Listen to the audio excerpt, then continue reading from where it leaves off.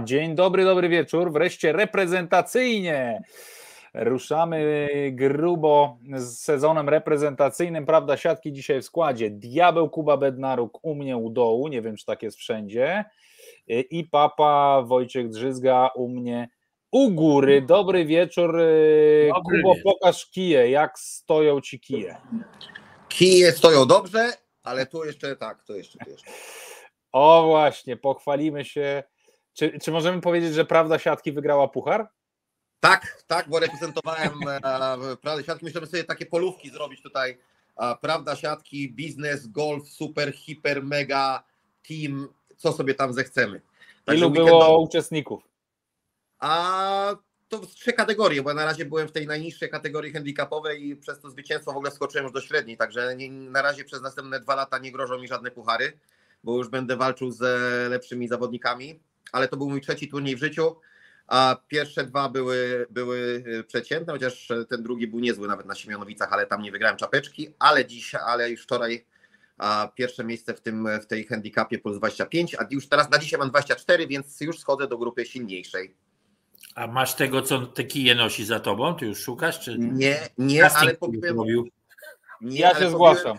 Tak, pobiłem Michała Probierza, który grał ze mną, bo on w tej samej ekipie. On był 4., ja 1., czyli siatkówka górą. Pobiliśmy piłkarzy, a Michał był 4.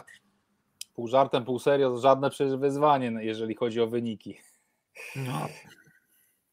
Ale wiesz, nagroda jest piękna, torba jest piękna. Nie, widziałem na Twitterze, naprawdę godnie ta torba, powiem ci, że mega profi. Dla samej tej torby już bym się cieszył, nawet jakby nie było pucharu, to ta torba Dlatego jest mega. Ja zadowolony, wracam do domu, pokazuję żonie zdobyczne i żona mówi, dobrze, jeździ dalej na turnieju, mówię, dobrze, możesz wchodzić do domu. To będę jeździł. Możesz wejść do domu z taką nagrodą. Dobrze, słuchajcie, dzisiaj o WNL-u, o rozpoczynającym się sezonie, a skoro o WNL-u i o tym, co nas czeka, jeżeli chodzi o panów, to tak jak w tytule, troszkę też musimy powiedzieć sobie o tym, co już nabroiły nam nasze panie, a nasze panie, o właśnie, to jest to, co zapunktowały nasze reprezentantki, a więc... tutaj tak ładnie sobie dopasuje nas z boczku, a więc 3-2 najpierw z Kanadą, bardzo ważny mecz, bo on gdzieś uruchamia zawsze całą później lawinę, która rusza w WNL-u, czasami te pierwsze mecze są niezwykle istotne, aby ustawić gdzieś takie poczucie spokoju, później mocno przemeblowany skład Włoszek, ale także zwycięstwo 3-1, no i następnie pewne zwycięstwo z Tajlandią i no chyba jednak duża niespodzianka, że 3-0, że w ogóle zwycięstwo z Serbią wcale nie w takim najgorszym składzie, a już 3-0 to już w ogóle sensacja i przede wszystkim właśnie te 2 mecze z Włoszkami i Serbkami dały nam ponad 30 punktów rankingowych i przesunęły nas na 8. miejsce w rankingu światowym FIVB. To jest niezwykle istotne z punktu widzenia kwalifikacji olimpijskich, bo nie ma co ukrywać, że my ten turniej kwalifikacyjny mamy potwornie skomplikowany i w związku z tym właśnie ranking będzie dla nas dużą szansą, będzie drugą szansą na ewentualny awans i pod tym kątem właśnie też trener Lavarini mówił, że będzie trzeba punktować w każdym mecie, każdy set, każdy punkt może się tutaj liczyć, że rzeczywiście tak jest w tym nowym rankingu. To też ma znaczenie u panów, ale o tym za chwilę. No i co? Prowadzimy z 11 punktami, 4 zwycięstwami w Lidze Narodów, to po pierwszym turnieju. To już jest też duża niespodzianka, ale wydaje mi się, że uczepiłbym się tego rankingu, bo przesunięcie się na 8. miejsce Polski, a przed nami już same tylko potęgi, a więc prowadzi Brazylia, Stany, Chiny, Włochy, Serbia, Turcja, Japonia. To jest, myślę, że fantastyczna wiadomość, abstrahując od tych wyników, które są tutaj na grafice. No, podstawą w tym sezonie dla pań to jest właśnie to, co powiedziałeś, to jest budowanie swojej pozycji i poprawianie tego rankingowego wskaźnika, bo to będzie trwało aż do następnej Ligi Narodów do końca, więc to jest dość długi proces, ale dający te wszystkie handicapy w razie czego, bo wiadomo, że turnieje kwalifikacyjne do Igrzysk Olimpijskich nie będą łatwe dla pań i na pewno dobry, wysoki ranking to jest jedno. Było widać od początku, nawet chyba w zapowiedziach trenera, że on nie zamierza. On troszkę, będziemy zaraz rozmawiać o panach i tu są całkiem inne jakby po drugich stronach tych siatkarskich biegunów są te dwie nasze reprezentacje, bo chłopcy właściwie mają co bronić i mają ten ogromny potencjał, ale o nich to za chwilę.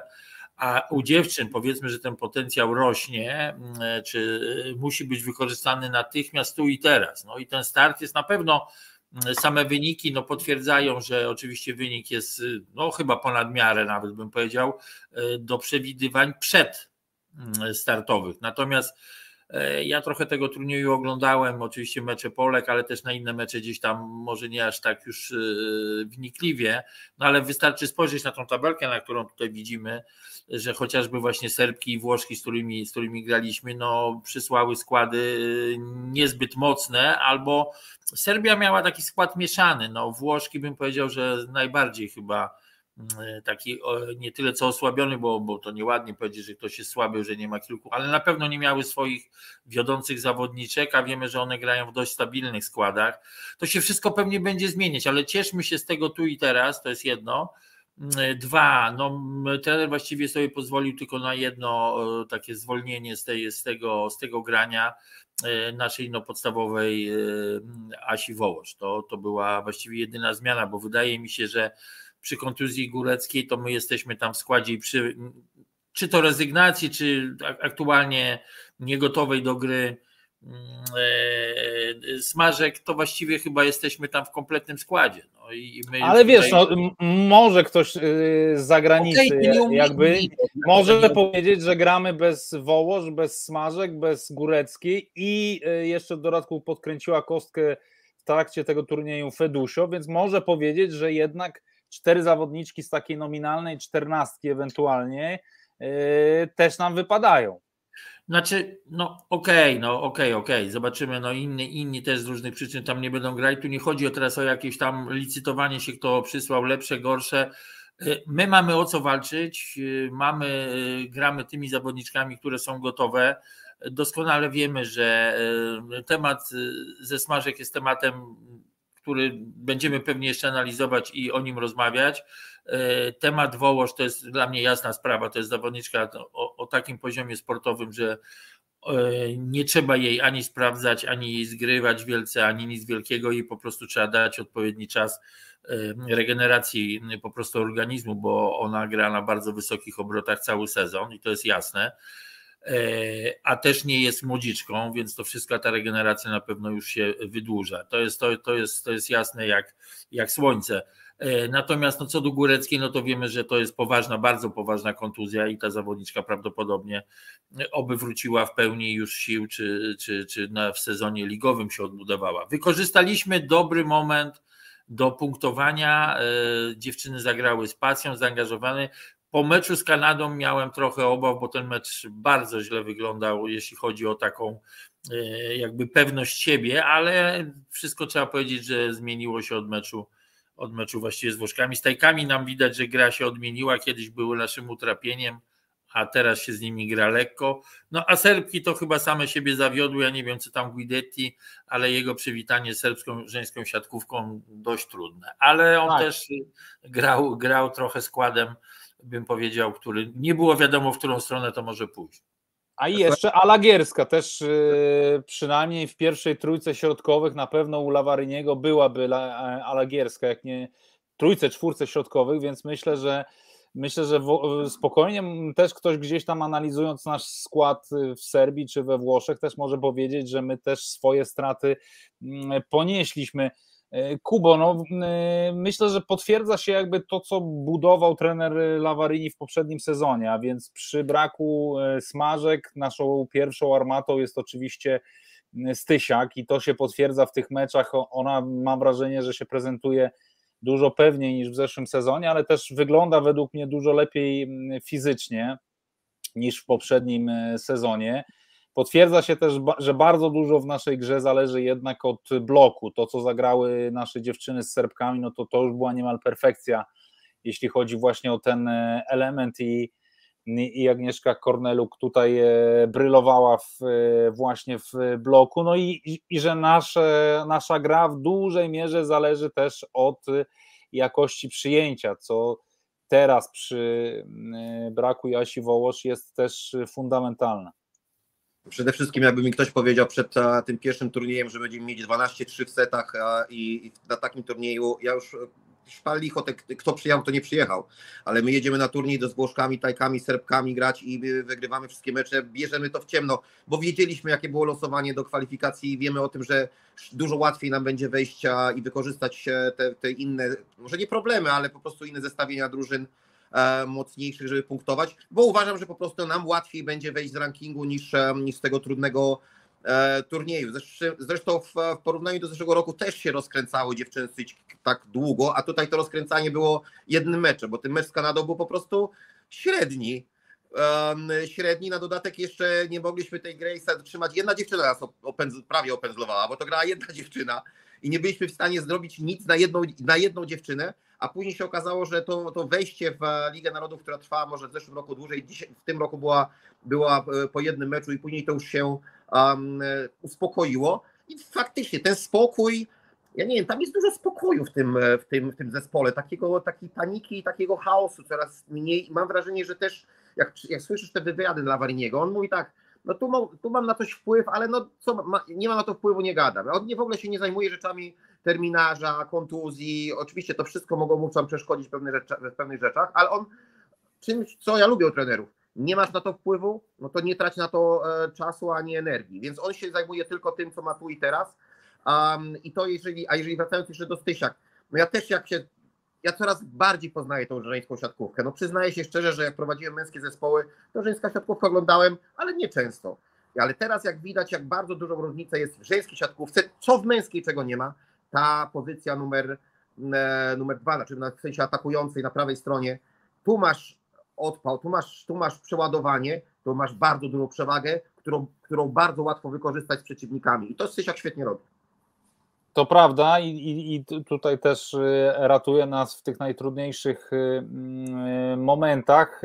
Papo, czy jest coś jeszcze, co byś wyróżnił w tej naszej grze? Ale mam wrażenie, że tutaj, tak jak powiedział Kuba, bardzo ważny jest ten element psychologiczny, bo największy zarzut, jaki miałem do Jacka Nawrockiego, to był troszeczkę brak takiej wiary w ten zespół, a nawet jeśli wierzył w ten zespół, to nie potrafił tego przekazać i w wywiadach, i w tej komunikacji zewnętrznej, medialnej, i w komunikacji czasami już wewnętrznej w czasie meczów. Przebijało od niego takie poczucie troszeczkę nie do końca wiary, może zbytniej zachowawczości, może zbytniego wycofania.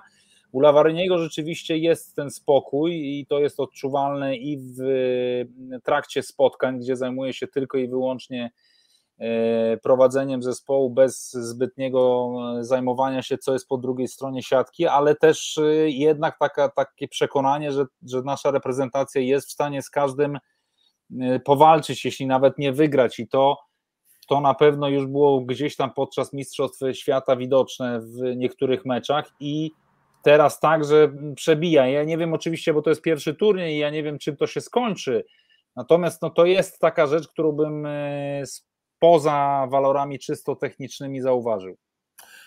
No tak, temat Jacka Nawrockiego to ja bym już zamknął, bo po prostu myślę, że dużo o tym mówiliśmy, same dziewczyny mówiły, że troszkę brakowało na pewno Jackowi takiego temperamentu i troszeczkę takiej wiary, większej może czasami nawet wiary na zapas. To był dość długi okres pracy, czekaliśmy na takie przełamanie, bo budowanie, no ale kiedyś trzeba, że tak powiem, siać, a potem trzeba zbierać jakieś zbiory. Nie było tych zbiorów, ale ważniejszy element, który, tak jak mówię, tamto to było, zamknął się tamten czas, co było na plus, to było na plus, co było na minus, to było na minus, to zostało ocenione.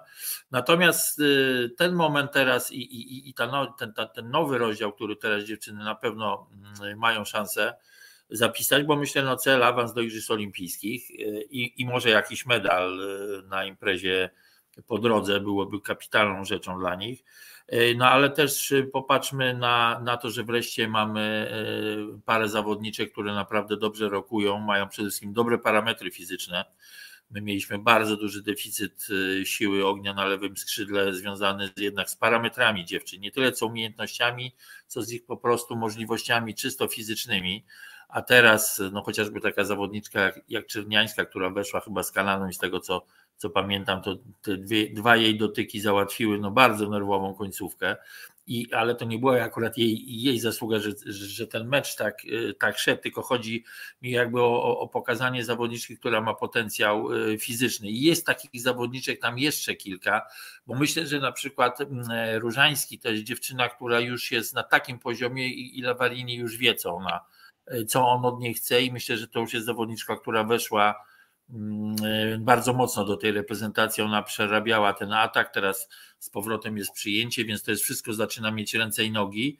Oczywiście kontuzja Góreckiej, która nie wiem, czy byłaby szóstkowa, ale chyba była najbliżej tak na stałe tej szóstki, i te warunki jednak fizyczne to są bardzo ważne, bo my mamy siatkówkę europejską, my nie będziemy grali nigdy pewnie aż tak dobrze w obronie, jak grają Azjatki, ale znowu z drugiej strony możemy grać dużo lepiej w ataku i w bloku, o którym już wspominaliśmy, więc te nasze atuty plus doświadczenie, i myślę, że jest bardzo ciekawy skład, bo on jest i młody, z tą świeżą krwią, jak mówimy, z nowym trenerem, więc na pewno ten impuls też jeszcze funkcjonuje, nowej troszkę miotły, nowych zasad, być może tej psychologii, o której również wspomniałeś, bo to na pewno było troszkę mankamentem poprzednika Lavariniego, to pokazuje, że ten potencjał sportowy urósł, on się powiększył.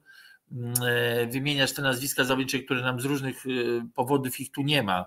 Jedne to są decyzje, jedne to jest los, czyli zdrowie, ale one wszystkie, miejmy nadzieję, że za rok na przykład będą. No więc ten potencjał jest naprawdę już nieporównywalnie większy. Myślę, że jednak te wyjazdy dziewczyn do tych klubów, w których dostały propozycje, też rozwijają te zawodniczki, bo to absolutnie. I to nie jest może do porównania z takim ograniem i z okresem, w którym był Andrzej Niemczyk, gdzie on ściągnął dziewczyny, które były poza granicami, nie bardzo miały chęć już grać dla reprezentacji, bo przeżyły wiele złego, a tu jest takie połączenie zawodniczych, które grają w młodym wieku, dotknęły tej siatkówki europejskiej.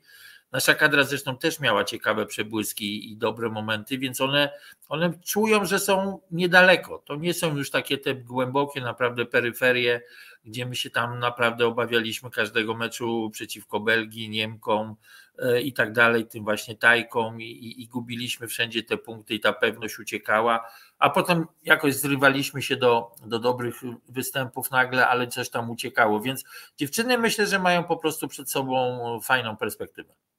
Jeszcze jeden taki element techniczny na zakończenie tego wątku kobiecego, bo tutaj piszą niektórzy, że no, bo jest to ciekawe zestawienie, Vargas z Karakurt wyjść w szóstce Turcji, że to być może będzie plan Santarellego, żeby je połączyć. Widzieliśmy to też w tym ostatnim meczu choćby reprezentacji Turcji, bo to jest potęga ataku nieprawdopodobna, trochę według tego, co mówił Kuba, że kto ma przeładowanie na prawym, to w kobiecej siatkówce może bardzo dużo, no a co dopiero jeżeli masz dwie takie armaty, oczywiście wiele zależy wtedy od przyjęcia też, ale no jednak Vargas z Karakurt na boisku jednocześnie, to jest niesamowita siła, ale troszkę my też mamy takie rozwiązanie, oczywiście być może nie jest to aż taka siła ataku, ale jednak mam wrażenie, że i wspominana przez Ciebie Oliwka Różański może odgrywać taką rolę bardzo ofensywnej zawodniczki, a w tym turnieju z bardzo dobrej strony pokazała się też Martyna Łukasik, która przecież też była rzucana po pozycjach, też była i przyjmującą, i atakującą, i też kilka trudnych sytuacji nam rozwiązywała w tych meczach, kiedy przeciwniczki nastawiały się na stysiach, więc no jest to też troszkę w innej skali, ale podobne rozwiązanie trenera Lavariniego, czyli też mamy taki sposób na granie z dwoma bardzo ofensywnymi zawodniczkami na skrzydłach. Ja nie wiem, czy to możemy tak porównać do naszej kadry i czy to by nam wyszło na dobre, bo Vargas z Karakurt to mogą grać sobie dwa highbole na lewo, prawo i grać jeżeli tak odpalą, to nie muszą w ogóle przyjmować zagrywki, bo tam jest taka siła ognia, z którą ciężko było konkurować, ale nie wiem, czy tak siatkówka czy taka próba pójście w taką bardzo mocno fizyczną siatkówkę, zabierając sobie te pierwsze tempa, te kombinacje u dziewczyn, te wszystkie jedne nogi i te wszystkie bajery, skupiając się tylko na ofensywie, jak to z perspektywy, bo to wiadomo, że jeżeli ustalasz taki zespół, to ustalasz zespół o to, żeby zagrać o medal, o medal i zagrać z innymi silnymi zespołami, bo to ci może odpalić na mecze z zespołami, które są w środku, tam powiedzmy 8-12 w rankingu, ale nie na pierwszą trójkę.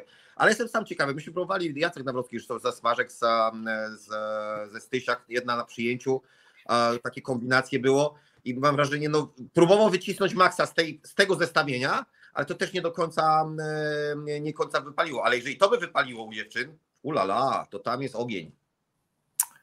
Ja jakoś nie wierzę w ten turecki plan, ale też nie zabieram się za mocno za żeńską siatkówkę, ale ja widziałem urywki, chyba na szczęście urywki, ale jak Karakurt zabierała się do przyjęcia, to ja widziałem tę młodą żyrafę uczącą się chodzić i młodego kurka, jak ja jeszcze w Kędzierzynie chwilę pracowałem, to prosiłem kurka, stań do przyjęcia, trochę będziesz lepiej bronił, no to taka młoda żyrafa świeżo po urodzeniu lepiej się porusza. Ale okej, niech cisną, bo atak to mają, a u babek faktycznie może ucieknie kombinacyjna gra troszkę. Dziewczyny chyba też troszkę zaczynają zmieniać, no to one na pewno idą tropem męskiej siatkówki. Zaczyna pływać pipe, zaczyna chodzić więcej na głowę, środkowe zaczynają chodzić, grają to coraz więcej wariantów. To obejście oczywiście, są jeszcze zawodniczki, które mają kapitalne dobre obejście na tej jednej nodze do prawej strony, ale myślę, że to się zaczyna ukierunkowywać w stronę jednak siatkówki, no siatkówka męska wyznacza jednak kierunek, a dziewczyny nadążają fizycznie.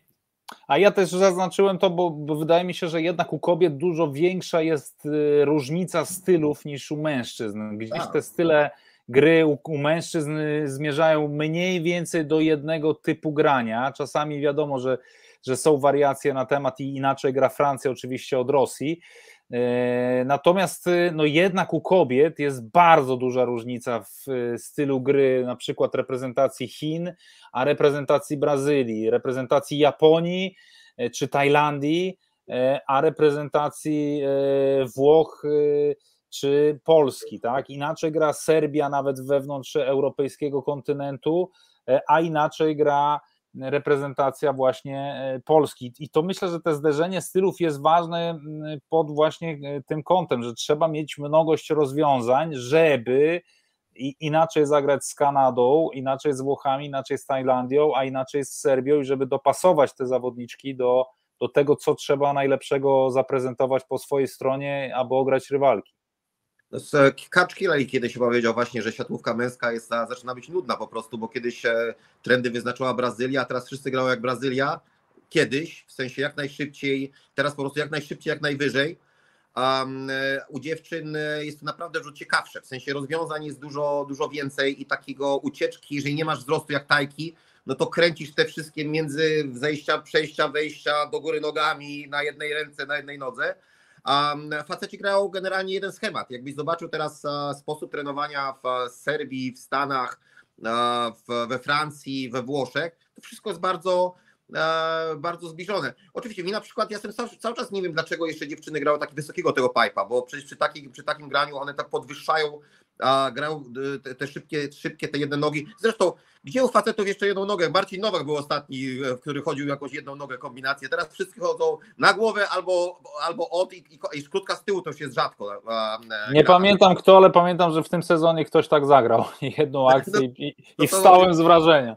Że to mówimy o jednej akcji. Dlatego ta żeńska siatkówka jest trochę ciekawsza pod tym względem, bo oczywiście wizualnie męska jest troszkę inna, ale tych rozwiązań, jak zobaczysz wielkie dziewczyny, wysokie dziewczyny naprzeciwko tych Japonek, no to są takie ciekawe rozwiązania. Dlatego sam jestem ciekaw, jakie będą nowości w męskiej.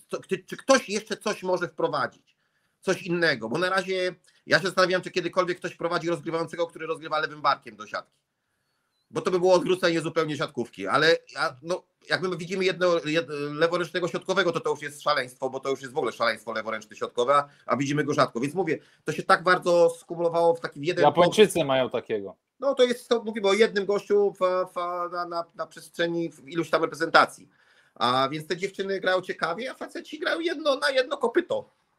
Zamykamy temat pań. Przypomnijmy, panie wracają do gry 13 czerwca z Dominikaną, później 15 z Turcją, 16 z Holandią, 17 z Chinami. W tej fazie interkontynentalnej mamy jeszcze w Lidze Narodów Stany Zjednoczone, Niemcy, Bułgarię i Koreę Południową i wydaje mi się, że z punktu widzenia tego naszego właśnie rankingu, od którego zacząłem naszą dzisiejszą Prawdę Siatki, to fundamentalne będzie przede wszystkim wygranie z Dominikaną, Holandią, Niemcami, Bułgarią i Koreą Południową, czyli tymi zespołami, które są gdzieś blisko nas albo są nawet w rankingu niżej, w związku z tym my możemy na nich tylko tracić punkty, wtedy ewentualna nawet porażka z Turcją, Stanami Zjednoczonymi czy Chinami, myślę, że po pierwsze nas nie wyrzuci już z finału Ligi Narodów 2023, a po drugie pozwoli nam gdzieś koło tego 8 miejsca w rankingu światowym i kwalifikacjach, co za tym idzie do igrzysk, się utrzymać. Dobra, zamykamy ten temat pań i przechodzimy do panów. To jest pierwszy turniej WNL 2023 w Nagoi 7 czerwca o godzinie 11 zaczynamy od starcia z mistrzami olimpijskimi, chociaż z tych mistrzów olimpijskich, co za chwilę pokażę, nie ma tutaj w zasadzie nic. Na drugi ogień idzie Iran 8 czerwca o godzinie 11, wszystkie mecze w Polsacie Sport oczywiście. Następnie w piątek o 9:10 gramy z Bułgarią i po jednym dniu przerwy na zakończenie tego pierwszego turnieju w Japonii gramy z Serbią 11 czerwca o 8:40, wszystkie mecze w Polsacie Sport. No i teraz, zanim przejdziemy do analizy reprezentacji Polski i tego, co oglądaliśmy też z Japonią, to są składy naszych rywali na pierwszy turniej, bo te składy wszystkich reprezentacji będą z turnieju na turniej mocno rotowane, więc zajmijmy się na razie tylko pierwszym turniejem i pierwszymi rywalami. No i trzeba powiedzieć, że już kiedy spojrzymy na skład reprezentacji Francji, to tutaj w zasadzie tak jak zapowiadali, tak zrobili. Bardzo mocno przemeblowany skład z jedną gwiazdą Tilim na przyjęciu. Może Jouffrey już w zeszłym sezonie grywał więcej jako środkowy. Diaz, który przychodzi do Skry prawdopodobnie na libero, a pełni rolę tego drugiego. Wielkie nazwisko, ale Papy, a nie tego młodziana przyjmujący Eno. No i to w zasadzie byłoby wszystko, jeżeli chodzi o to, co no jeszcze Bultor ewentualnie, no to byłoby wszystko, jeżeli chodzi o te duże bądź średnie nazwiska, natomiast skład jednak bardzo mocno przemeblowany. No ale to żadne zaskoczenie. Gospodarze Igrzysk Olimpijskich, 100% awans, znaczy udział, mają czas, mają grupę zawodników bardzo doświadczonych, mają zawodników sprawdzonych. No tak na ten moment, choć nigdy nie wiesz, co los pokaże, to można powiedzieć, że tu może nie być żadnego zawodnika w dalszym etapie ani tego sezonu. Nie wiem, jak będzie tam zarządzał tą grupą trener, ale myślę, że on akurat ma taki komfort pracy, że jako, że im nic nie zagraża w występie w Igrzyskach Olimpijskich, nie ma co się dziwić. Już na inne składy jak się patrzy, to już można się zastanawiać, na przykład co robią Serbowie, bo oni ostatnio o tych igrzyskach mogli tylko pomarzyć i tracili kolejne ich teoretycznie bardzo mocne pokolenie, ominęły dwukrotnie igrzyska. No i tutaj dyskusja trwa. No to jest pokłosie, oczywiście to zawsze wałkujemy w tym okresie, że jak poprowadzą trenerzy reprezentację w sezonie przedolimpijskim, jak będą, to teraz jest zależne też oczywiście od systemu kwalifikacji, od turniejów, od możliwości kadrowych i to wszystko ze sobą tak się mocno zazębia, no, że każdy trener jakiś tam wybiera sposób, choć jedni pewnie mając możliwości, tak jak nasz trener, wybiera w sposób dowolny i zarządza tymi siłami w sposób, bym powiedział, niewymuszony. On raczej to robi według swojej najlepszej wiedzy, jak doprowadzić reprezentację do dobrego finału. Natomiast niektórzy lepią jak mogą, bo jak ja słyszałem opowieści Plamena Konstantinowa, który został ponownie trenerem i on błaga Kazińskiego i on jest tak szczerze wkurzony, że mu Sokołow robi focha, to tam już widać, że tam jest, że właśnie jakby potwierdza moją ocenę, że niektórzy trenerzy chcieliby mocniej i chcieliby coś tam wycisnąć jeszcze z tych pokładów, nie patrząc w metryki kompletnie, a drudzy mają trochę komfortu i Francuzi, można powiedzieć, że oczywiście ci chłopcy, ci zawodnicy będą walczyć, będą się starać, będą walczyć i o swoje pozycje, o swój statut i może któryś z nich, być może, to ja nikogo tam nigdy nie skreślam, ale na pewno Francja może to nazwać długimi przygotowaniami do igrzysk w sposób naprawdę bardzo, bardzo swobodny. Natomiast inne reprezentacje, Irańczycy wyglądają też na skład, który już chyba niewiele, zresztą teraz ostatnio ich trochę nie widzieliśmy, ten cały rok oni trochę tu zniknęli. Brak Ebadipura to jakby pokazuje, że może i on dostał wolne. To jest takie historie, które się będą przy każdej reprezentacji nam rodziły. Ja z dużym zainteresowaniem będę oczywiście oglądał te wszystkie mecze, większość meczów, żeby zobaczyć, jak reprezentacje w ogóle, jaką mają pokłady personalne, jak prezentują się ci zawodnicy. Oczywiście bardzo interesujące jest przede wszystkim w naszej reprezentacji, bo ona nam tutaj będzie zajmowała najwięcej czasu. Za chwilę o naszych porozmawiamy, tak, ale... Czy my mamy wielką napinkę? W mojej ocenie trener Grbić ma absolutny też komfort. Ma komfort, bo mamy finał Ligi Narodów u siebie. Ja wiem, że mecze poszczególne będą punktowane, więc też ranking, ale ranking mamy wysoki, najwyższy z możliwych na ten moment. Oczywiście trzeba walczyć, żeby go utrzymywać. Ale już przykład pań pokazuje, że można właśnie go potracić, bo my startujemy z wysokiego, czyli z jedynki, ale w związku z tym w każdym meczu jakby przegranym będziemy tracić dużo punktów i tutaj taki skład, który my wysyłamy, na przykład na Iran czy Bułgarię, już można gdzieś tam stracić punkty.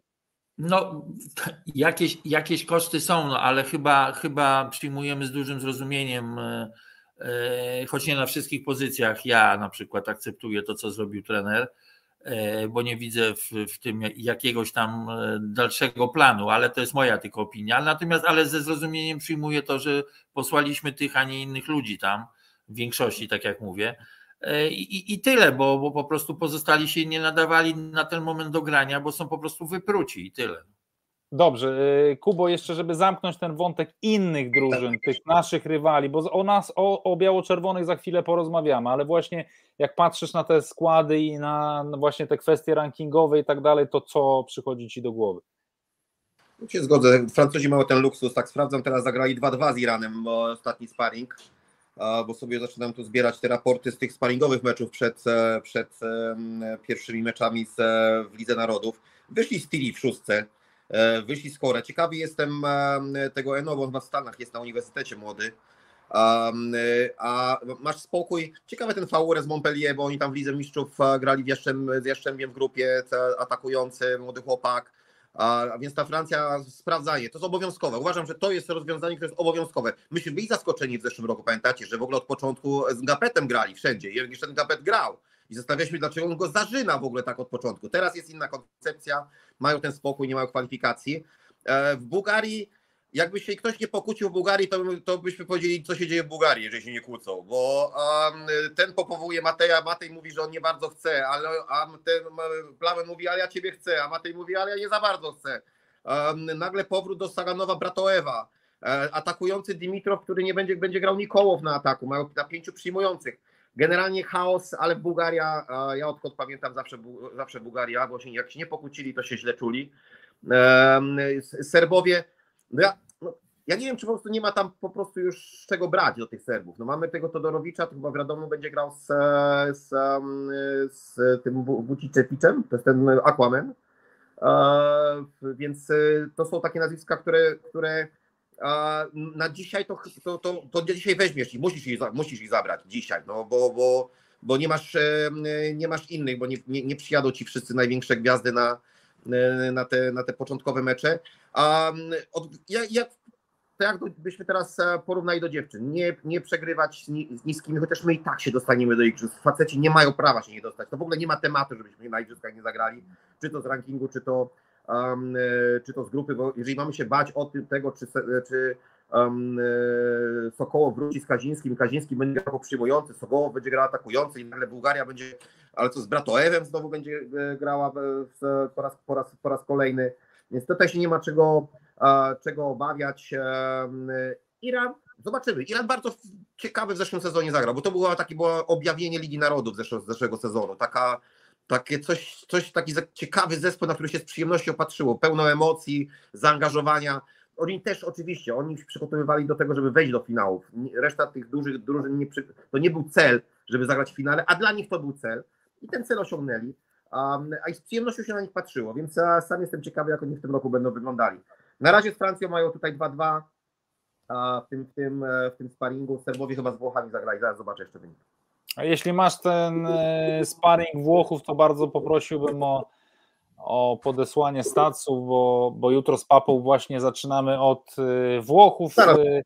Jutro przypomnijmy o 9:10 Bułgaria, Chiny, o 12:40 Japonia, Iran, a my z Papą będziemy komentować Włochy, Argentyna o 22:30. Dobrze, dzięki naszemu nieocenionemu Pawłowi mamy te wszystkie grafiki i oto kolejna grafika, ale ta chyba najbardziej nas interesująca, czyli skład reprezentacji Polski na pierwszy turniej w Nagoi, a więc Łomacz, Firlej na rozegraniu po przekątnej z Butrynem i Dulskim, Szymura, Hawryluk, dwóch libero, na środku Kłos, Bieniek, Urbanowicz i Poręba i na przyjęciu Szymański, Semeniuk, Szalpuk i Sawicki. Wiemy troszeczkę już, jeżeli chodzi o ten skład, bo widzieliśmy przeciwko reprezentacji Niemiec w dwóch sparingach, oglądaliśmy też dwa sparingi przeciwko reprezentacji Japonii. No to co powiecie panowie, co was zaskoczyło in plus, co zaskoczyło in minus, jeżeli chodzi o to zestawienie osobowe? No ja przede wszystkim widzę po składzie i po systemie prowadzenia, nawet te 4 mecze podprowadzające pod Ligę Narodów już pokazują, że Nikola na pewno chciał coś pograć, że to nie pojechaliśmy sobie tak spod dużego palca i że po prostu mamy to bogactwo w męskiej i kto nie wyjdzie, to będziemy szarpać. Tylko był jakiś w tym plan. No, patrząc na skład, a znamy doskonale tych wszystkich chłopaków, no to jest to ogromna mieszanka. Tu są absolutni debiutanci, czy zawodnicy, którzy dopiero pierwsze kroki stawiają. Tu są debiutanci wiekowi i tu są właściwie zawodnicy podstawowego zespołu i to być może nawet szóstkowi. Więc no tu mamy ogromną mieszankę. Ja jestem zaskoczony jednym, tym, że Grzegorz Łomacz jest rozgrywającym, którego jakby trzeba jeszcze, nie wiem, sprawdzać, inwestować. Mi się to nie lepi, ale lepi mi się z jednym, że musi być jeden chyba sprawdzony, no bo tak traktuję, że Grzesiek Łomacz jest na tyle sprawdzony, że w razie czego przytrzyma poziom, który on właściwie zawsze tam gdzieś prezentuje.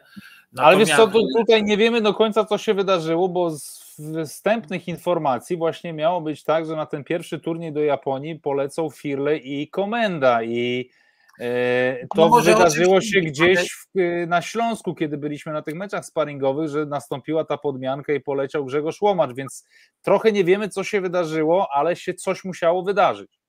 No jeśli się wydarzyła kontuzja, czy coś się stało Komendzie, no to oczywiście to jakby kontuzji nie było, bo zagrał w pierwszym meczu. No więc dlatego tu tylko przy tej pozycji w sumie mam problem, bo możemy dyskutować, po co Grześka, że tak powiem, i zamęczać i po co, choć nie przemęczył się w tym sezonie i trochę czasu oddechu miał, ale to nie w tym rzecz, to jest chłopak ograny, doświadczony, stabilny i tyle. Janek Firley, to w takim razie Janek Firley opór i jedziemy i ogrywamy go wszędzie i jak się da, a jak jakiś drobny alarm, to okej.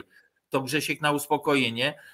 No i widać, że gdzieś Nikola koniecznie, jest wierny tej swojej, że tak powiem, pewnie zasadzie, że jeden musi być takim bezpiecznikiem co do załóżmy poziomu, żeby się tam nie zakołysało za bardzo. No poza tym, no biorąc Kłosa i Bieńka na pierwszy turniej, no to ten Grzesiek Łomacz już tutaj się wpisuje. No, tego mówię, mam takie dwie różne.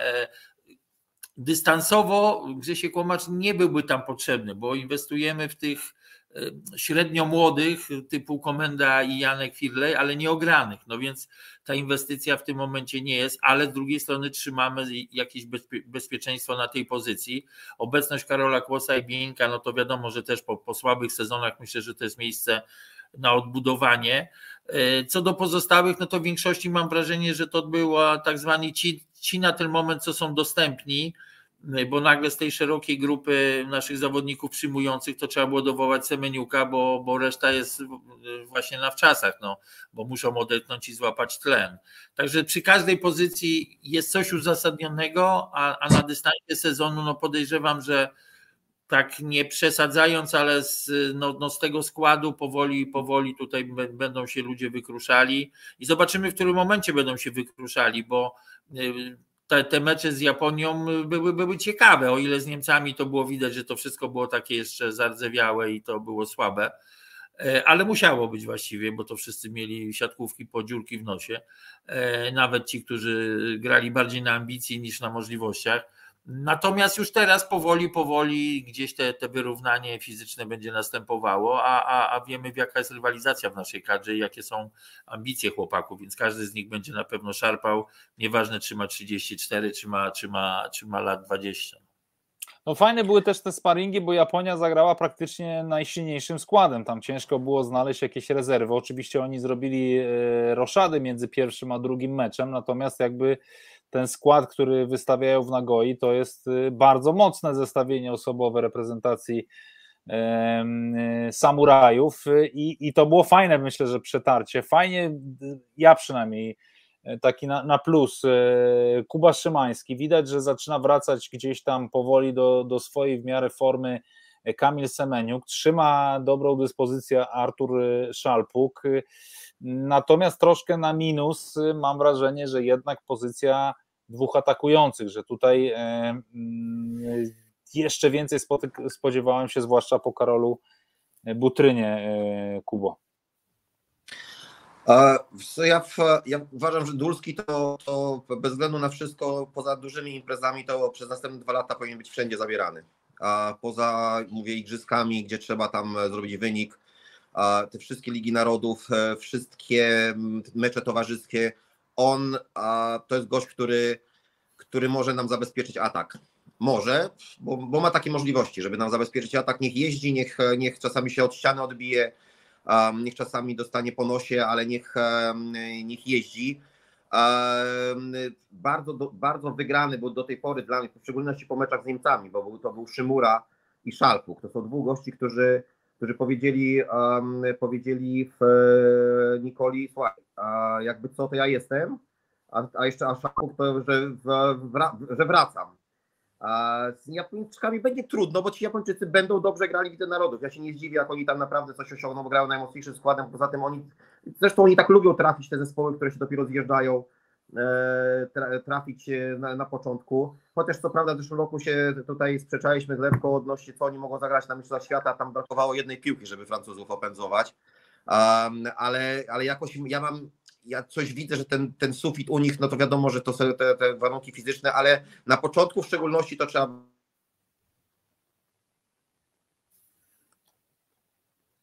Coś się zawiesiło. Coś się chyba zawiesiło, tak? Ja myślę, że tutaj przy Japończykach to powiedzmy, oczywiście oni zaczynają z innego pułapu, oni rzadko grają taką bardzo dużą, choć widać, że Filip Blem już tam sobie zbudował fajnie też taką szerszą kadrę, troszkę też centymetrów tam zaczyna być więcej, oni też zaczynają się czuć. Pamiętajmy, że on też poszedł taką fajną, znaczy właściwie jedyną rozsądną drogą poszedł, przede wszystkim, że niektórych swoich graczy posłał znowu do Europy. Znaczy nie znowu, tylko wysyła do Europy i oni troszkę otwierają Ja miałem okazję rozmawiać kiedyś z Michałem Kubiakiem i on na przykład mówił, że jest presja, ale nie wiem, czy ona zostanie, no nie zostało w końcu to wykonane na drugiego obcokrajowca u nich w lidze, bo oni czują, że są trochę zamuleni swoim, jakby tą swoją siatkarską kulturą i to ich nie rozwija. No, tak samo jak Chińczycy są zamurowani, tak Japonia była troszkę taka za bardzo konserwatywna, ale chyba Japończycy idą dobrą drogą. Oni grają naprawdę bardzo fajną siatkówkę, bo oni mają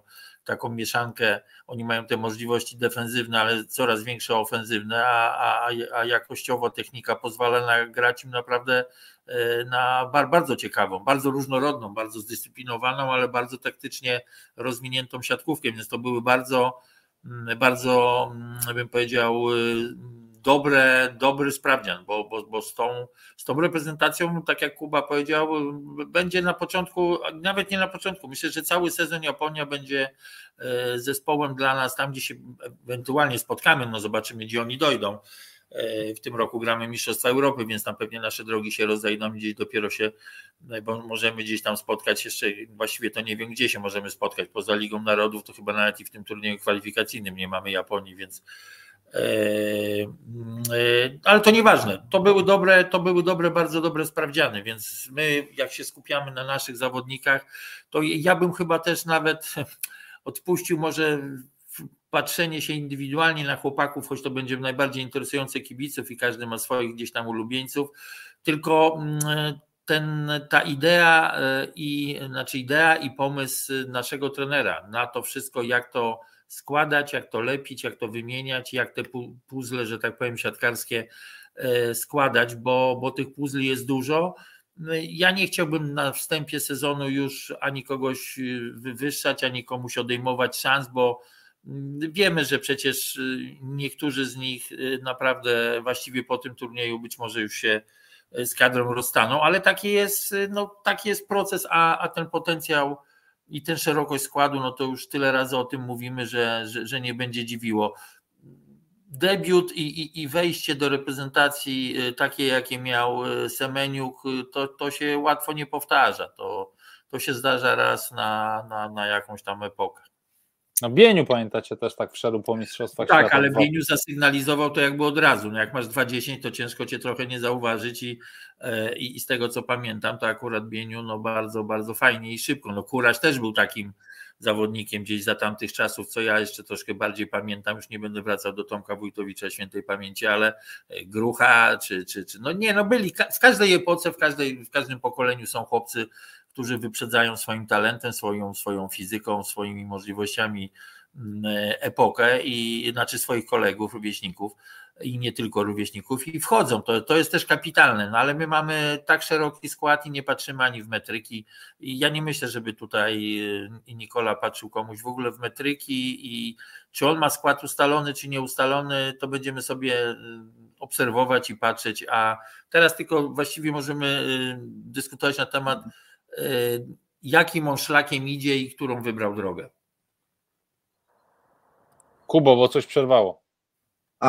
Przepraszam bardzo. Ja wrócimy jeszcze do tego Szymańskiego, bo naprawdę to jest chłopak, który jak zaczyna tylko dobrze grać w Katowicach, to coś mu się dzieje. I ja uważam, że to jest potencjał na kadrę, ja nie mówię o szóstce, ale to jest potencjał na takiego w 14, 16, na dobre imprezy, tylko kurczę, to jest tak, że zagra jakieś kilka dobrych meczów i się potknie, albo nie wiem, rodną sobie rozwali, albo coś się wydarzy, bo cały czas coś tam się dzieje takiego, że nie może gościu zagrać całego sezonu, więc ja na razie też ciężko oceniać formę, bo ciężko oceniać chłopaków, którzy potrenowali tydzień czy dwa, albo wrócili z sezonu ciężkiego.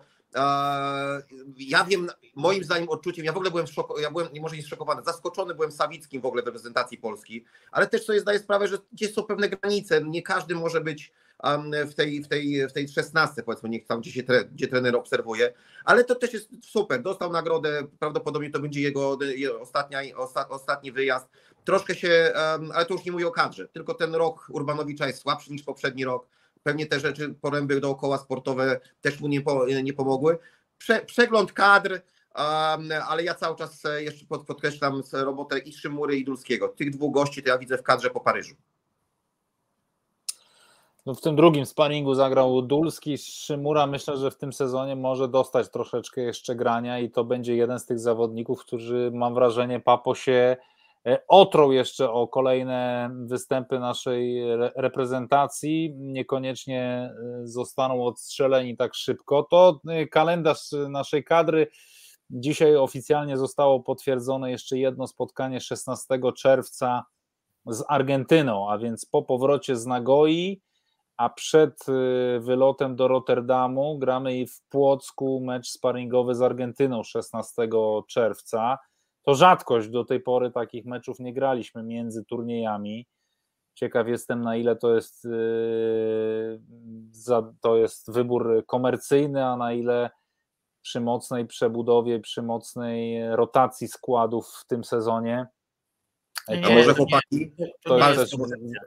To już żadna komercja, to już jest działania, to już jest bicz, to jest, on wie, że zmieni tutaj 4 czy 5 graczy i ci, którzy wejdą, będą chcieli grać, będą musieli grać, a oni będą po przerwie i to wejście w trening no jest, ja nie wiem jak teraz tam wygląda grupa treningowa, nie wiem czy oni są w Spale, czy gdzie oni trenują i ilu ich tam jest i jaka może tam być możliwość jakości treningowej, no bo tam indywidualnie można dużo, ale no siatkówka to gra zespołowa, więc umówmy się. I oni powoli będą dołączać i po prostu takie jedna przecierka z Argentyną bardzo, bardzo nam się na pewno przyda, zwłaszcza tym, którzy będą wchodzili. A no wydaje mi się, że mając ten finał Ligi Narodów u nas, no to mamy, a poza tym to czy my nie mamy ustawionych celowników na wszystkie imprezy na zwycięstwo, no my się ustawiamy wszędzie jako ten zespół, który jest celuje w zwycięstwo, no, albo no medale to jest jakby dzisiaj u nas już standard, ale szczerze mówiąc, no mając ten potencjał, to nie jest tak, że my musimy wszystko wygrać i że a jak przegramy to jest tragedia, tylko że my możemy brać, znaczy celować w dobry wynik w każdej z tych imprez i nie ma chyba żadnego powodu, żebyśmy inaczej oceniali, żebyśmy coś odpuszczali albo gdzieś, no na razie przynajmniej wszyscy są zdrowi, odpukać i jeśli do dyspozycji jest taka szeroka grupa zawodników, to zawsze co rok nam się, przynajmniej od Heinena, no powtarza nam się to, że początek jest ciekawy dla kilku chłopaków, ale doskonale sobie wszyscy znają. Nie chciałbym zabijać u nich ani ambicji, ani ich nadziei, bo dlatego nie chcę żadnych laurek ani komuś wystawiać, bo to, tak jak Kuba powiedział, to nie jest okres, w którym zawodnicy są szykowani do tego, którzy nie byli wcale. Oni więcej na ambicji, na chęci, na takim entuzjazmie młodsi, ale to nie jest ten czas, więc to jest taki moment, tak trener wybrał, tak będą grali, więc finał Ligi Narodów to będzie pierwszy moment, w którym zaczniemy poważnie rozmawiać o naszej reprezentacji na poziomie wymagań.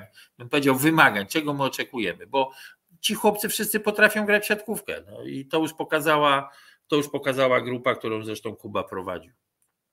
A to nie jest tak przypadkiem, że dzisiaj ci wczasowicze nie mieli wracać do Spały? Bo to tak. Chyba już coś 5-6 było, tak, że tam kurę. Tak, do niedzieli mieli wolne i dzisiaj myślę, że się zjeżdżają do Spały, więc dzisiaj się zaczynają te treningi. No z wesela od Kwolka chyba paru, nie? Którzy no gratulacje dla Kwolka, wszystkiego na nowej drodze. No ważny rok dla niego. Związek już skonsumowany, także teraz taki uświęcony. No dziecko już dawno jest. Drugi turniej w Rotterdamie, USA, Włochy, Niemcy, Holandia, to nasi rywale, później trzeci na Filipinach, Brazylia, Słowenia, Kanada, Japonia i później faza ta finalna w Gdańsku 19-23 lipca, Memoriał Huberta Wagnera, Francja, Włochy, Słowenia, bardzo fajni rywale, Mistrzostwa Europy, my gramy w Macedonii Północnej z gospodarzami Danią, Czarnogórą, Holandią, Czechami, no i ewentualnie finał w Rzymie, wreszcie kwalifikacje olimpijskie, Belgia, Bułgaria, Kanada, Meksyk, Argentyna, Holandia, Chiny, tak wygląda nasz kalendarz, bardzo dużo grania, Kubo, bardzo dużo możliwości tutaj testowania, jestem ciekaw, czy już oczekujesz, że do Rotterdamu zostanie zabrana większa część mocy tej drużyny, czy tak jak powiedział Papa, 3-4 zmiany? Jestem ciekawy, chyba dostaniemy odpowiedź na to w tej Argentynie. Zobaczymy, co się wydarzy, bo to Argentyna wychodzi tak, 11 kończymy tu, czyli to jest niedziela. No tak, bo to następny weekend, to chyba wciśnięty ten sparring tak, żeby ci spalscy czasowicze, żeby ich sprawdzić i jeżeli tam coś wypali, ja nie wiem, czy to nie będzie już takiej podmianki większej nawet niż 4-5 nazwisk, ale to chyba zobaczymy dopiero na tych 2 meczach z Argentyną. Ja nie wiem, ja sam nie wiem do końca, jak wygląda sprawa fizyczna, bo Janusz trochę miał tam swoich problemów. Ja nie wiem, czy to nie będzie decydowało, czy nie lepiej usiądzie Grbicz z lekarzami, powie tak, ten potrzebuje tygodnia, ten potrzebuje 2 więcej, stać nas na to, żeby na sam koniec, już na te Mistrzostwa Europy, na kwalifikacje, już mieć 14 w pełni zdrową, ale nie jestem w stanie znaleźć powodów, dlaczego na przykład nie pojechać teraz od razu już taki do Rotterdamu z mocną składem, tym już spalskim, a części tym chłopakom, którzy teraz już zagrali i zagrają w Japonii, powiedzieć: słuchaj, masz tutaj, dziękujemy bardzo za współpracę, trzymaj się i do zobaczenia na szlaku. Papo? Chyba grupa Zaksy, bo tu wchodzimy w szczegóły, ale one są teraz bardzo ważne. Wydaje mi się, że grupa Zaksy, oczywiście Zaksy i Jastrzębskiego, czyli 7 mamy z Zaksy chłopaków, czy 6 naszych kadrowiczów, plus 2 chyba z Jastrzębia, no to mamy, to oni wszyscy będą naszymi kadrowiczami w 14. Ja tam nie widzę, to są wszystko reprezentanci pewniacy tak zwani i oni chyba najpóźniej dołączyli, to wydaje mi się, że na ten Rotterdam Kuba to będzie dla nich za duży przestrzał. Część z nich, wydaje mi się, tych pośrednich, Kwolek, kto tam jeszcze mamy, Kochanowskiego, Resowia, Zatorskiego, oni być może dołączyli kilka dni wcześniej, może nie dzisiaj, bo oni chyba w ogóle dostali około 10 czy nawet 12 dni wolnego, co mówili, że to i tak jest dla nich no duża pozytywna niespodzianka i ukłon do ich organizmów tak naprawdę. Więc myślę, że tutaj jakbyśmy dokładnie wiedzieli szczegóły, to też nam się wyjaśni, kto do tego Rotterdamu ma naprawdę realną, ale może Nikola chce tymi właśnie sparingami szybko podprowadzić i zobaczyć, żeby oni pograli. No wydaje mi się, że Kuraś już na Rotterdam pójdzie, być może już Kochanowski z Zatorskim, być może dołączy, no właściwie nie wiem, gdzie jest Kwolek teraz, ale no być może też, także do wyboru, do koloru ma nasz trener. No, tylko jest pytanie, w którym momencie będzie ich włączał i tak jak Kuba mówi, konsultował na pewno to z ludźmi od przygotowania i ze sztabem medycznym, no bo to jest oczywiście, na ten moment to jest teraz najważniejsza rzecz, żeby komuś nie zrobić niepotrzebnie krzywdy, a większość z nich nie za bardzo ma co udowadniać. Tam rywalizacja, zapomnieliśmy jeszcze o Leonie przecież, on chyba też już jest w akcji. Tak, on już był za bandami. Kurasia, Leona, Kochanowskiego, Zatora, Kurka, no coś takiego. No 5, 4, to 5 to może nawet więcej niż od 5, postawiłbym na jakąś 5, ale to jakby nie ma znaczenia, bo to jest moim zdaniem, to jest ten warsztat trenerski i tych przygotowań, a my, ja sobie patrząc na te składy, jeśli chcemy rozmawiać jeszcze o personalnych, no to okej, bo ja bym zwrócił uwagę, powiem tak, że najbardziej oczywiście do finału Ligi Narodów bym obserwował reprezentacje, które moim zdaniem będą dalej naszymi największymi przeciwnikami. Jestem bardzo właśnie ciekaw.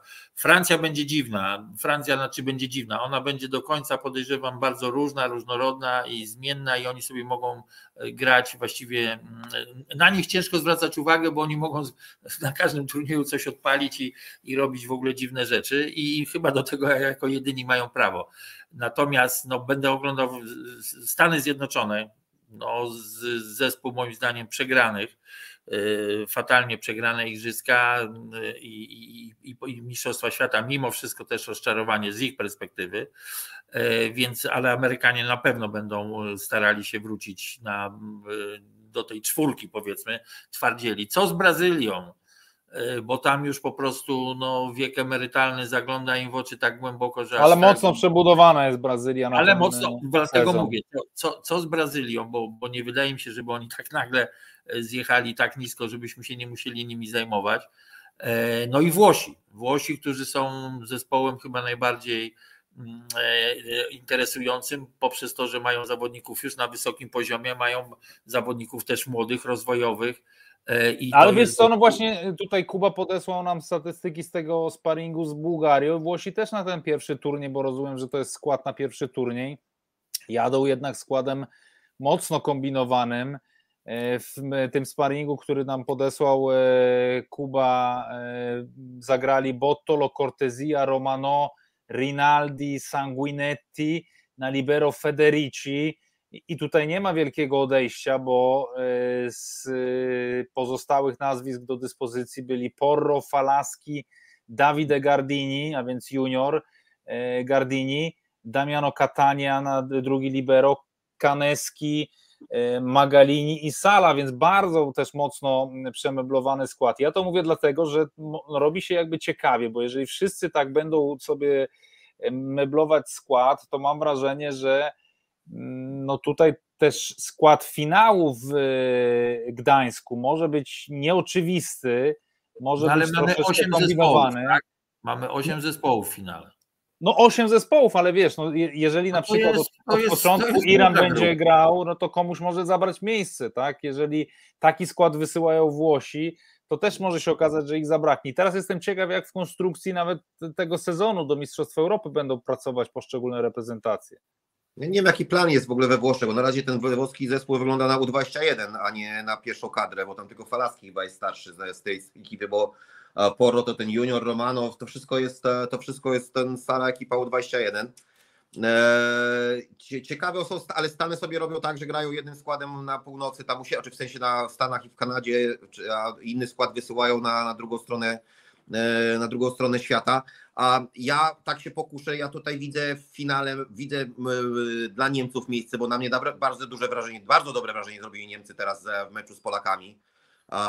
Bardzo mi się podobali i uważam, że tutaj mogą ustrzelić te wszystkie mocniejsze zespoły i tu naprawdę Wojtek ma rację, tu może być w finale, może nie być Brazylii, może nie być Włochów, Słowenia, która będzie kombinowany troszkę też. No to ja stawiam, że Brazylia i Stany zagrają w finale.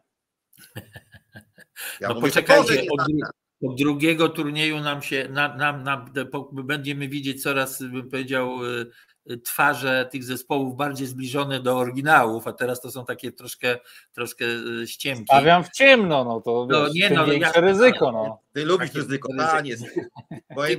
Tylko Kuba bardziej zaryzykował z Perugią niż z tymi Włochami i Brazylią.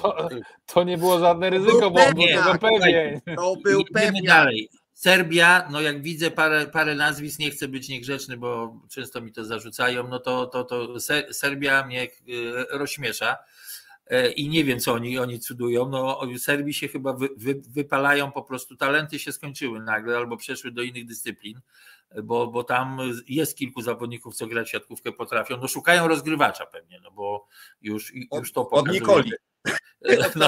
No nie, jego już nie da rady, ale muszą coś znaleźć. Natomiast no zobaczymy, czy może zrobić drobny postęp Holandia, ale do jakiego poziomu? No nie do awansu do finału. Słowenia, no klub, że tak powiem, reprezentacja. Ale pamiętasz, że Holandia w zeszłym sezonie chyba do ostatniego meczu była w walce o finał. Nie, dlatego mówię, przy Holandii więc jeżeli oni będą grać od początku najmocniejszym składem i mają u siebie jeden turniej w Rotterdamie, to ja bym Holendrów też nie przekreślał, tak jak dlatego czekajmy na właśnie na te termy, ale mówię, Holandia gdzieś tam może rokować. Japończyków widziałbym absolutnie. Chińczyków chyba w ogóle nie wpisuje w tą zabawę, bo oni się w to nie mają szans wbić. No, z Bułgarami to jest jedna wielka otwarta historia, bo pewnie mają ze 2-3 chłopaków niesamowicie utalentowanych, bo już ich widzieliśmy po prostu, ale to jeszcze do grania wspólnego i do bycia zespołem to jest duża robota, ale no to jest na razie jeszcze wróżenie z fusów do tych zespołów, ale co do Amerykanów, Włochów, no Słowenia to jest, myślę, że trener będzie musiał bardzo mądrze ich prowadzić, bo ich potencjał jest ograniczony. Mają to, co mają, może 2 jakichś młodszych chłopaków coś wspomoże, ale on musi nimi zarządzać no bardzo dobrze, bo jest to zespół, no wydaje mi się na takim skraju ich możliwości. którzy są super na pewno kumplami i w ogóle jedną wielką rodziną, ale no Słoweńców doceniamy przez to, co nam zrobili Kuku parę razy. Holandia grała w finale w zeszłym sezonie, słuchajcie, no przecież oni dostali bęcki od Włochów 1-3 w pierwszym meczu. Nie, ja mówię, do tej 8 to nie jest znowu taka wielka sensacja wejść. Tu odpadną raczej te zespoły, które też łatwo jest wskazać. Nie wierzę, żeby nagle było jakieś wielkie odrodzenie, jakieś wielkie talenty kanadyjskie się pokazały. Oni przeważnie groźni w pierwszych gdzieś tam, bo oni zawsze szarpią, bo oni to nie mają, oni zawsze mają włączony tryb 100%. Japończyków bardzo mi się podobają, więc ale też to Japonia to żadne zaskoczenie. Także wskazać z tej ilości reprezentacji, mamy 16 reprezentacji, 8 będzie w finale, więc to chyba nie jest wielkie, nie pomylimy się, może z jedną reprezentacją się możemy gdzieś, a kto może być, może ci Niemcy, tak jak Kuba mówi, mogą być takim zespołem, którym może sprawić, kibicujmy w takim razie, bo w końcu mamy tam Michała. No to ja właśnie stawiam, że Niemcy i Holandia mogą być w tym sezonie taką niespodzianką, jeżeli oczywiście zobaczymy, jakich składach będą grali, ale na razie tak sobie w ciemno stawiam, że oni mogą próbować grać najmocniejszymi zestawieniami, tak jak przywiózł Michał Winiarski do Polski, w związku z tym oni mogą sobie spokojnie punktować i wykorzystywać meblowanie innych drużyn. Do tego dochodzi oczywiście Polska jako gospodarz. Myślę, że Japonia też będzie tłukła najmocniejszym składem i do tego finału awansuje. Nie sądzę, żeby się wywrócili Brazylijczycy i Amerykanie. To już mam 6 drużyn. I teraz właśnie zaczyna brakować miejsca, bo ktoś z wielkich wtedy musi się wywrócić. Jak Francja od drugiego turnieju nie przywiezie Boye, Patriego i tam Toniutiego, czy tam Brizarda i tych orłów tam z Rosji, to dostaną beret i nie będzie Francuzów. A jak będą grali tą młodzieżą, to może nas młodzież francuska, zobaczymy przegląd wojsk francuskich, szerszą kadrę, a inni to kto się dostanie do finału, to będzie happy. To ja postaję w Francja i Serbia, Serbia i Słowenia out z finałów, takie sensacyjne. Także muszę pomylić. Ale jak Francja zawoła ten zestaw swój, wiesz. Nie zawoła. Nie zawoła. Musimy trochę spekulować. Spekulować, bo nie potrzebuje. Jak zawoła, to jak usiądą przy tym stoliku z kawą i z kartami, to może być. A gdzie oni grają jeszcze, poczekajcie, bo to jest dobre, bo to ważne jest właśnie, ile trzeba przelecieć, żeby te karty rozdawać, nie? Czy będą mieli daleko do grania? Słuchajcie, Francuzi grają na pierwszy turniej w Nagoi, to grają tym zmienionym składem. Potem grają w Tak, to nie analizowałem, żeby tak się zastanawiać. My też nie mamy ciekawego, ten wyjazd do Filipin nam jest potrzebny jak strób na tyłku,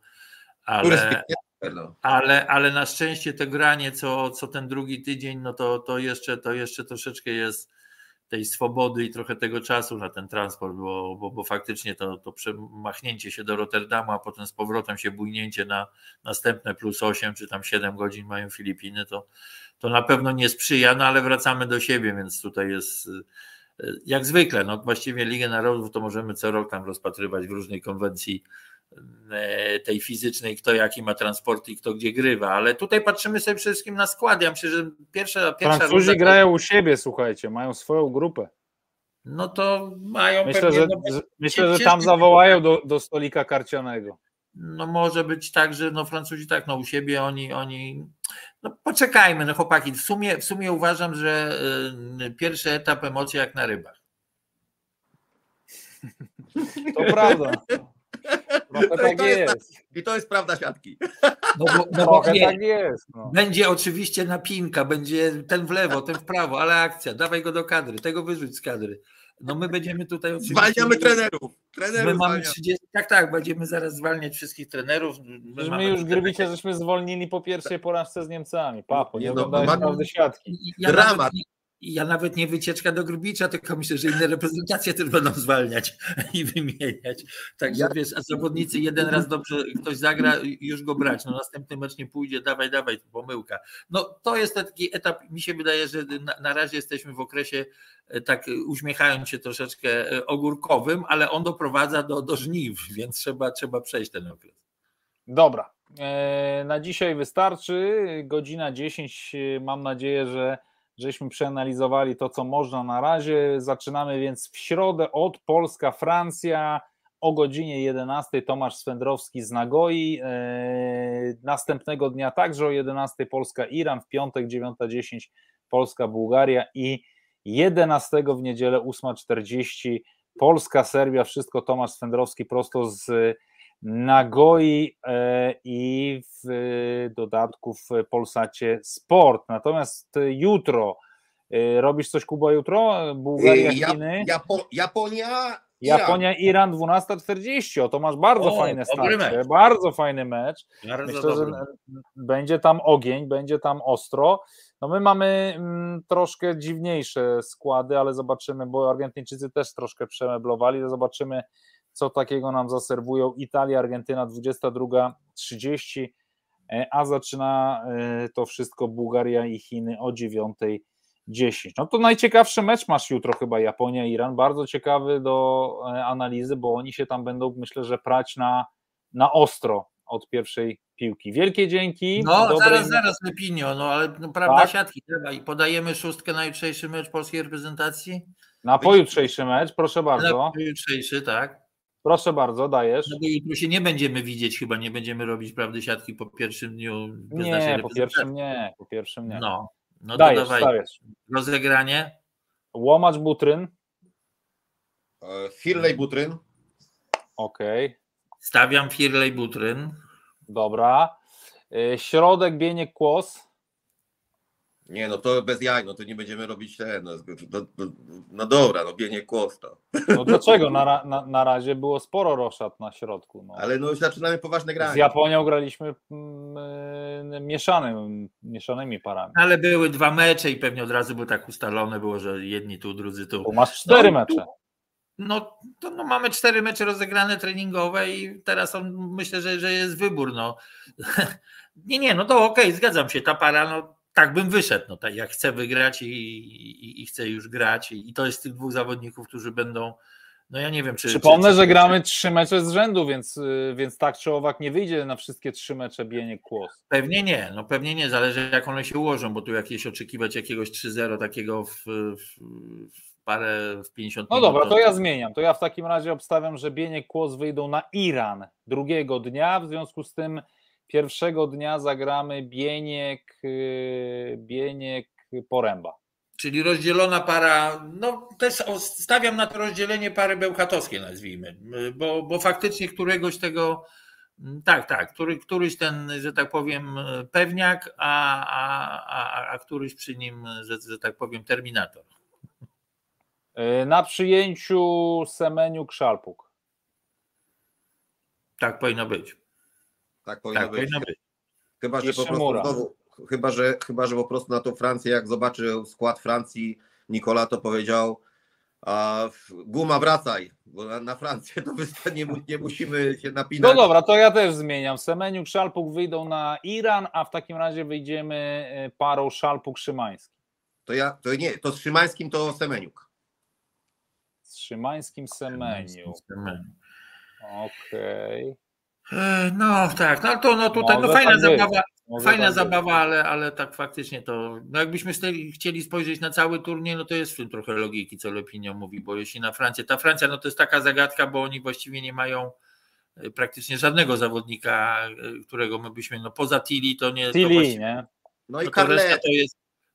To są zawodnicy, podejrzewam, którzy potrafią grać, tylko że no, gdzie oni są i jak są, to więc tutaj ciężko w ogóle cokolwiek prorokować, to będzie bardzo ciekawe to spotkanie pod tym względem, natomiast cały turniej, no to gdzieś tam trzeba rozłożyć te siły i popatrzeć, jak to będzie wyglądało i czy nasze te prognozy, co do takiej pewnie szarpiącej Bułgarii się, ale dość ciekawej, że tak powiem, może przy paru nazwiskach ciekawe są pozycje, to o tyle na przykład Serbia może się okazać, nie wiem, czy to ma być spacerek, czy to będzie, no zobaczymy, no tyle.